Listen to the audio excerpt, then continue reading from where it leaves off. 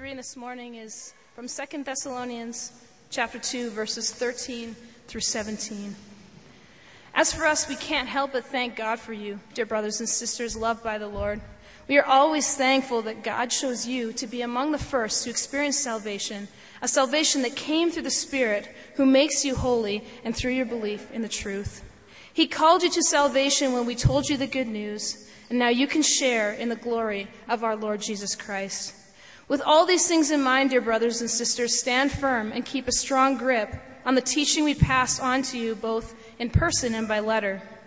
And now, may our Lord Jesus Christ himself and the God our Father, who loved us and by his grace gave us eternal comfort and a wonderful hope, comfort you and strengthen you in every good thing that you say and do. Thank you, Colleen. And good morning, everyone. And yes, happy Father's Day. What a great morning. Wonderful baptism. Tremendous video. It's been a good morning already.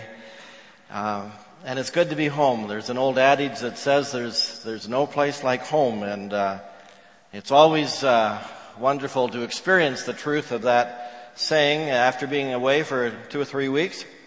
I'm appreciative of Pastor Norb, my colleague, who's carried the load. He's had a couple of weddings, and he's preached a couple of times, and he's had his weekly responsibilities. And Corey Anderson preached 3 weeks ago on the theme of marriage. And so we're just blessed with people who have served us so well. Just a quick update. Mark and I have had a chance to travel a little bit, rest a little bit, do a little bit of mid-range planning, pray, and learn from others. We stopped in to check out a number of ministries. North Coast Church, which is in Vista, California, Southern California, that I didn't know much about, and learned a little bit about their ministry. We got to Saddleback a couple of times, Saddleback Community Church. Rick Warren is the pastor, and along with his wife, Kay. And as many of you will know, they're grieving the loss of their youngest son. Rick Warren wasn't at any of the services, but he had a little video message that was shown to the church. And he just thanked God for the strong support that they had been to the family over these past 2 or 3 months. His son took his own life a couple of 3 months ago. Matthew, their 27-year-old, had been struggling with depression for many years.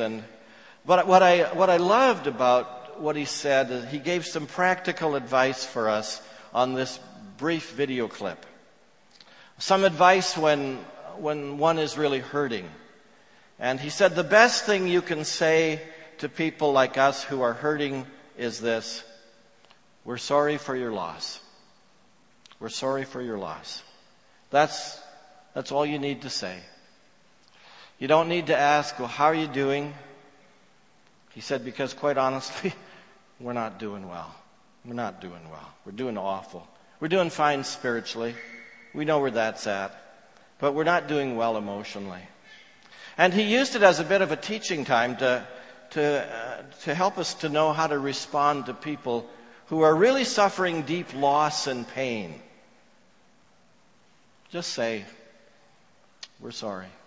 We're sorry for your loss. Maybe a hug, maybe an embrace, but we're sorry. So we're grateful, Mark and I, for the privilege to hear some gifted speakers, to see some incredible ministries, and simply add to our repertoire of experiences. Every church has a unique calling, and you appreciate every church for what God is uniquely doing there. And it's not like you want to be like that church or anything like that. You just want to learn from churches and to get some ideas and thank God for what he's doing in that particular context. But it's always good to come home, and I love this church, and I love what God is doing here. And our brunch team will be interested to know that no one else serves brunch wherever we've been. No one else serves brunch. They charge you for coffee. We're really blessed to have a growing family here at TCC. One that doesn't leave after the closing prayer. Because that's what I noticed in the churches. Everybody was gone. Just as soon as the closing prayer, everybody's gone. And I'm just so grateful that we stay and we help the person who drops the fork or spills the eggs through the line. That's okay. It's good. We get a chance to help one another. Or if you're like me, when you sit at those tables, you always bump the leg with your knee, and the coffee spills, and everybody understands because we've all done it. And we say to one another, that's okay, don't worry about it, we'll clean that up. And we get to know one another because we linger. So we're blessed to be able to connect, and in our connecting we share our lives, and we know that we're not alone as we travel this road together. We're all in this together. Well, it's Dad's Day, and welcome, dads. I have a few words for you today. The comments, I think, are transferable to all of us who are here. But dads, I want to say this morning that I think you're amazing. And I'm proud of you dads. And I don't just say that. I've thought about this.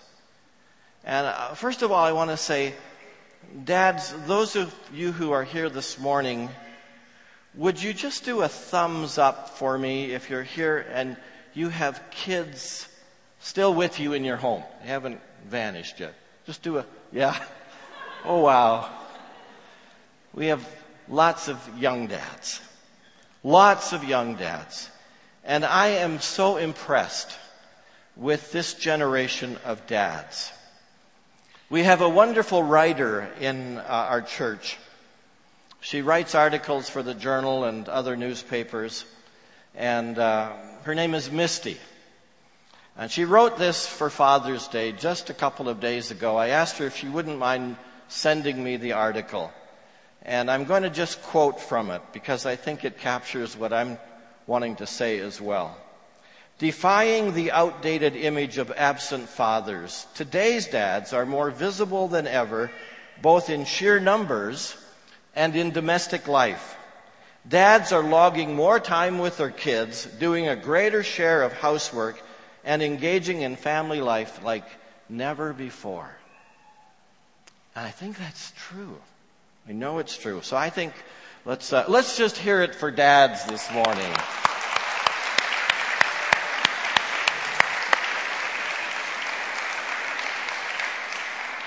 I think you're doing a great job, and you've picked up on a lot of things that I could have been a lot more attentive to. I was born too early. We all look back and we say, oh, could have done that better. Could have been sharper there. I didn't realize that. However, I haven't come this morning to talk about the past. This is June 2013, and I always say, let's not look back too much. Let's just look forward. And from wherever we're at, we start again today, and that's cool. Let's just start today and try to keep doing as good a job as we can do. Now, the Apostle Paul was never a dad, in the sense that he wasn't a biological father. But he was a father to so many people on a spiritual level. A lot of people looked up to Paul as the one who gave them their spiritual grounding, so to speak. And so I'm going to have us look at Paul this morning as a dad, a spiritual dad, and just simply learn some lessons from him. We're in 2 Thessalonians. If you have your real Bible with you, or you have your iPhone, maybe even that new Samsung Galaxy would even work. Let's take a look at 2 Thessalonians chapter 2, verses 13 to 17. What do you want most for your kids? You know, I think you want to know that they're being looked after. You want to know that they're being nurtured. You want to know that they're being encouraged. And our children very much need the encouragement of dad. There's just something special about a father relationship. If you were in Paul's shoes and you had been a church planter all over Asia Minor, you would really want to know how your kids are doing. How's the church doing? How's Tony and Mary and family over there in Ephesus? How's Dorcas and John doing with their family over there in Philippi? And for this new church that got started in Thessalonica, how are the church leaders doing? And if you couldn't be there, you would at least want to send them a letter. You'd want to send them a note of encouragement to cheer them on. And that's what Paul did. He sent a letter to the Thessalonians, and he said, beginning in verse 13, "As for us, we can't help but thank God for you, dear brothers and sisters, loved by the Lord. We are always thankful that God chose you to be among the first to experience salvation." Verse 13, "As for us, we can't help but thank God for you, dear brothers and sisters, loved by the Lord.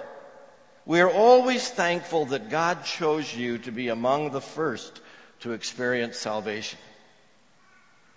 Now, it's natural to look back over the years of seeing God at work. We do this. And you're grateful for every life. You're grateful for every family that's been touched by the love of God. You're so grateful for what God is doing in the hearts of people. There's nothing better than to see people come to faith in Christ and follow the Lord publicly in the waters of baptism, as we saw this morning. And people who have a real heart's desire to put God first and to serve Him and to give Him their life. And I'm so proud of Jack and Laura.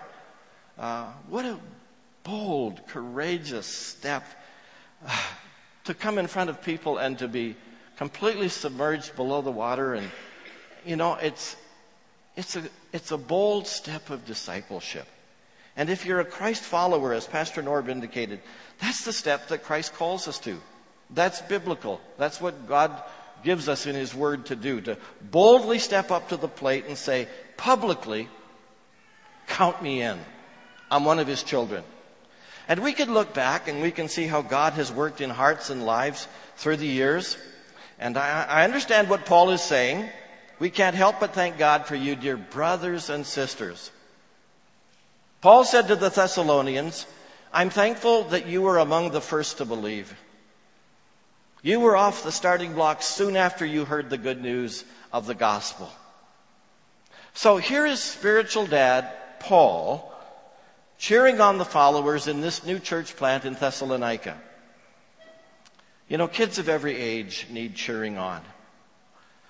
I think I had it pretty easy growing up on the farm. Now that I look back, I think I had it pretty easy. It's a different world today out there. The pressures and the demands that bear upon children and adults would have been unimaginable in previous eras.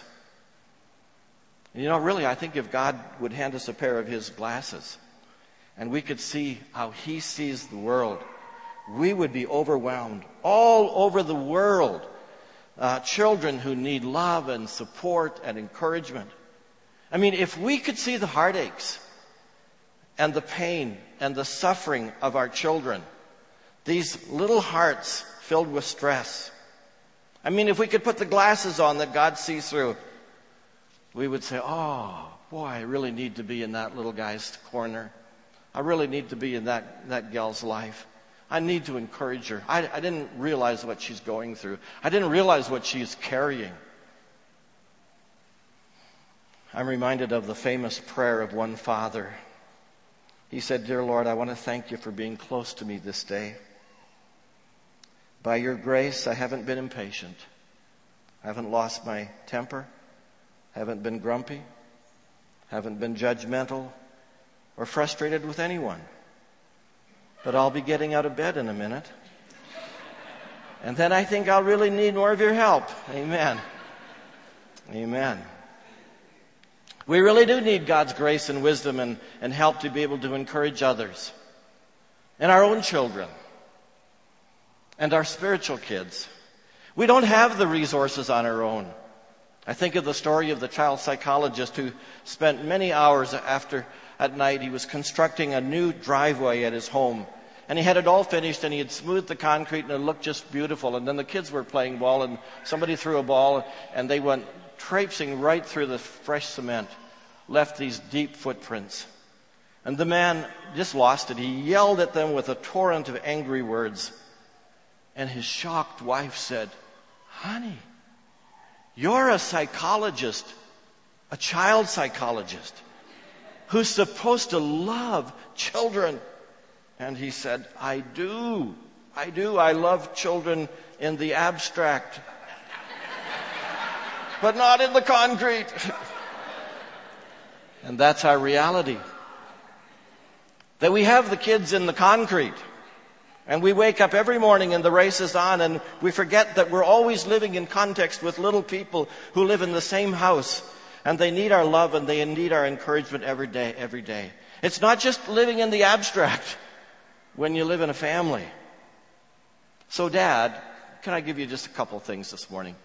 First word of counsel is directed at your own heart. Take care of your own heart first. Take care of your own heart first. You know, like they say on the airplane, when you get strapped in, seatbelts buckled. In case of emergency and the oxygen mask should appear. If you're traveling with young children, make sure you get your own mask on first. So if you run out of oxygen, you wouldn't be able to help your children. So put your own mask on first. And it works the same way, dads. If you run out of spiritual oxygen, you won't be the help you could be. You won't be the help you should be to your own children. And so here's what Paul says in verse 13. We can't help but thank God for you, dear brothers and sisters, loved by the Lord. Loved by the Lord. In verse 16, now may the Lord Jesus Christ himself and God our Father, who loved us and by his grace gave us eternal comfort and a wonderful hope. Dads, you are loved by the Lord. Dads, you've been given an eternal comfort and wonderful hope. God has fed that into your life. Dads, we get encouraged when we remind ourselves that we are loved by God. I don't know what it is, but in the last couple of weeks, that truth has been coming at me from so many different angles. And I think God wants to tell us, I will always love you. Boy, that sounds good. I will always love you. John? Karen? Paul? Mike? I will always love you. The very essence of who I am is love.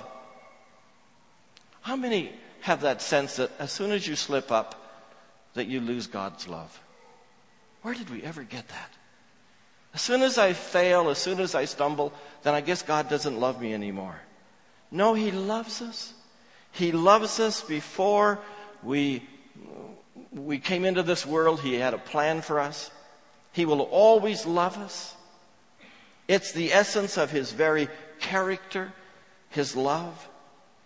And when I blow it, I can come to him with full admission and say, Lord, I know you love me, and I know you want to pick me up and move me forward from here. I know you love me. I know you forgive me. I know you're with me and for me. And so what Paul says in these verses is that God looks at you with such a love that profoundly encourages and strengthens us and gives us the hope to face whatever lies on the road that we are traveling. If you could somehow take it all in, he loves us. And not because we're good. And not because we've achieved a lot of things in life. No. And not even because you love him back. But simply because you're his. And he just loves you. I don't know why it's so hard to grasp that. But there are factors in our lives that keep shoving that truth away. We can picture God elbowing the angels and saying, see that one over there? That's my kid. That's my kid. I gifted him. See that one over there? I have plans for her. I'm never giving up on her. I'm never going to quit on him. I'd die on a cross for them. They're going to spend eternity with me. Yes, Dad, make sure the oxygen is flowing to your own heart first, before trying to assist your children seated right next to you. And how do you ensure that the oxygen is flowing? How do you soak up the encouragement of God? Think about that, dads, and really you've got to figure this one out.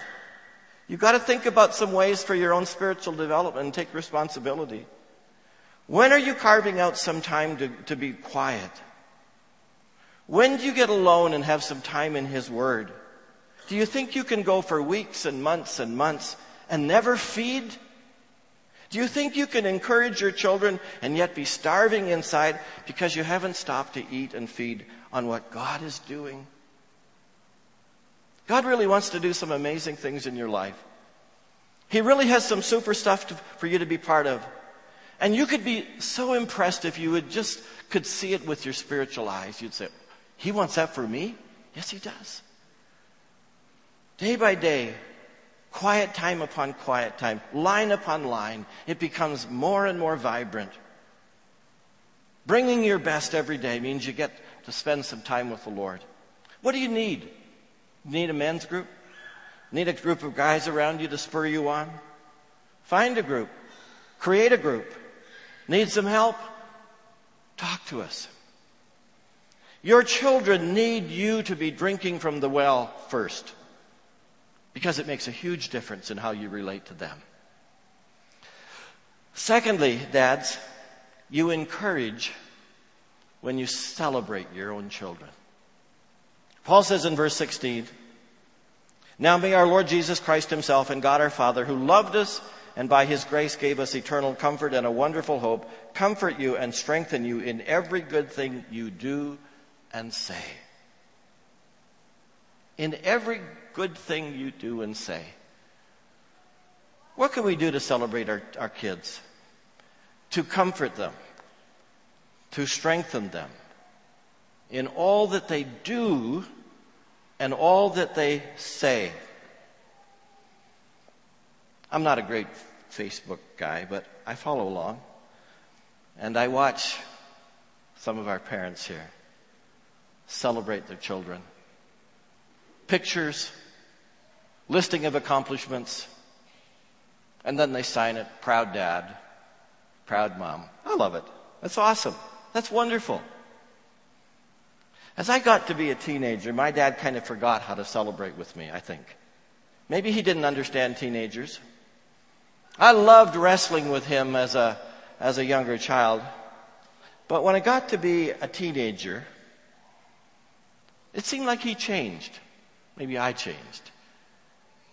It seemed like I had to go into performance mode to please him. And he was hard to please, I thought. I remember driving in the tractor into the farmyard. I'm 15 years old. I had unhooked from the cultivator, came home for lunch, needed to refuel. These are huge tractors. And rolling in to the fuel tanks, the brakes didn't engage. Somehow the RPMs went down. The brakes, there was no brakes. I was going slow, honest, but the tractor wouldn't stop.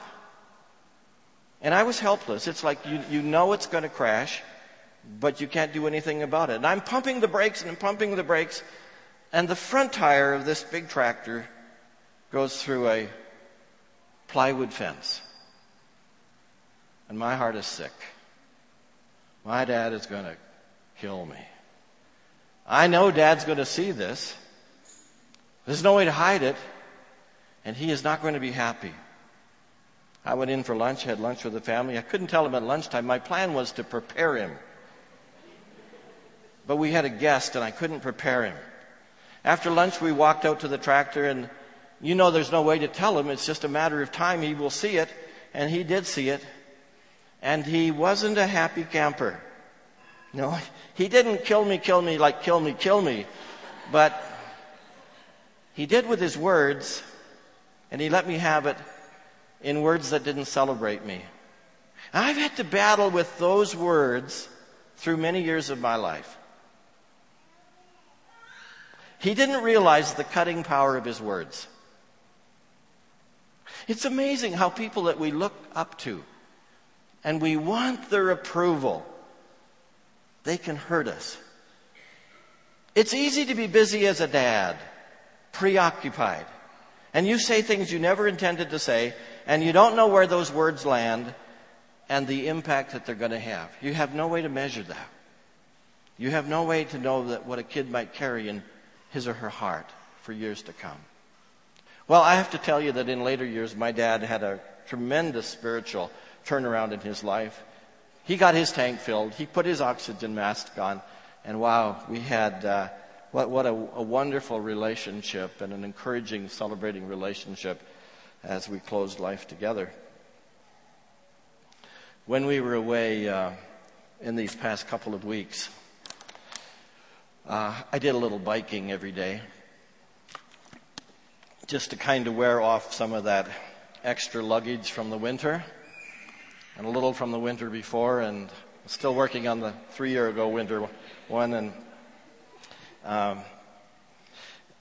Anyway, we needed to take the garbage out, and I said I would run it down to the garbage place, and then I thought I don't need to walk, and I don't even need to put it in the car. I could hold the garbage in one hand and ride the bike. I could still do this. I could steer with one hand. And that's what I did. I put the garbage in the left hand, my feet are pedaling, and one hand on the handlebar. And you can just see me, and it's pretty much downhill all the way, so I don't have to pedal too hard. But there are a lot of turns.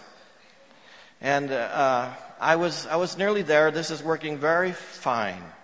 Only one more turn to make, and lo and behold, out of nowhere, a golf cart should appear, driven by a very senior couple. Now, in order to prevent a collision, I quickly pressed tightly on the brake. But since it was the right hand, it was also the front brake. And suddenly I was in the air over the handlebars and on the ground, garbage strewn all over the place. You would have loved the scene. And this dear couple are right in front of me. Are you hurt? Are you hurt? I'm on the hot pavement. I said, oh no, I'm fine. Trying to examine my wounds. Up on my feet, I'm humiliated. And I'm feeling the need to assure them that I will live. And they said, I hope we didn't cause this. Oh, no, not at all. And then this lovely lady said, we were watching this. I'm sure you were. But you know, you fell so well. You really did. Isn't it amazing when you're picking up the garbage all over the place, someone can make you feel better. You fell so well. Oh, I've been practicing. After decades of research, the Gallup organization has demonstrated conclusively that you can improve the performance of a would-be leader far more easily by celebrating his or her strengths and building on those than by critiquing weaknesses. Why? Because naming what is right and admirable gives a person the inner strength and hope to face what's very difficult in one's pathway. And so I ask dads, what can we celebrate in our kids today? What if you wrote them a note and let them know what we celebrate in them? How long has it been since you have written a note to your kids? What if we had a father and son or father and daughter lunch or supper and took a moment just to be with them and share with them the quality of their lives that we celebrate? What if we just told them how we see God at work in their lives? What if we told them how we see that God has blessed them with spiritual gifts or special abilities or talents? What if we spoke towards their character and said to them, you have an amazing capacity to care for people. You are very kind. You were wonderful the way you treated your sister. And I see you doing that so often. I am so proud of you. Age-appropriate context. A way to encourage our children in the part of the journey that they're on that will spur them on. There was a story in Sports Illustrated some time ago, maybe some of you read it, about an unusual member of Northwest High School football team in McDermott, Ohio. Jake Porter was born with Fragile X syndrome, a chromosomal condition that left him unable to read, unable to write, very challenged. But Jake Porter, grade 12 student, loved football. He attended every practice. He bounced up and down with joy at the sight of the other players. And in his senior year, Dave France, the Northwest coach, decided to honor that heart. Before a game against Waverly High in the fall of 2002, Coach France called Derek DeWitt, the head coach at Waverly, and the two agreed to allow Jake to run one play at the end of the game. Jake would get the ball, he would take a knee, and the game would be over. With 5 seconds left in the chosen game, Waverly was leading Northwest 42-0. Coach France called a timeout. Jake was called out to the huddle, and the two coaches met at midfield. The writer of this story picks up the story here, and he says, fans could see there was a disagreement. DeWitt was shaking his head and waving his arms. After a rep stepped in, play resumed, a ref, and Jake got the ball. He started to genuflect, as he'd practiced all week. Teammates stopped him and told him to run, but Jake was going in the wrong direction. The backfield judge rerouted him toward the line of scrimmage. As a determined Jake Porter rushed toward an apparent mauling at the huge Waverly line, suddenly the Waverly defense parted like the Red Sea. He was surrounded by 21 teammates, all urging him to go for the goal. In the stands, mothers cried and fathers roared. Players on both sidelines held their helmets to the sky and they whooped. Apparently, when the coaches met before the big play, France had reminded DeWitt of the plan, that Jake would simply take a knee. But Coach DeWitt wasn't satisfied. He said, no, I want your boy to score. France objected, but DeWitt insisted. DeWitt called his defense over and said, they're going to give the ball to number 45. I want you to open up a hole and let him score. And so Jake had the run of his life. With arms churning and face grinning, Jake Porter scored the touchdown, heard around the world, and he claimed his varsity letter.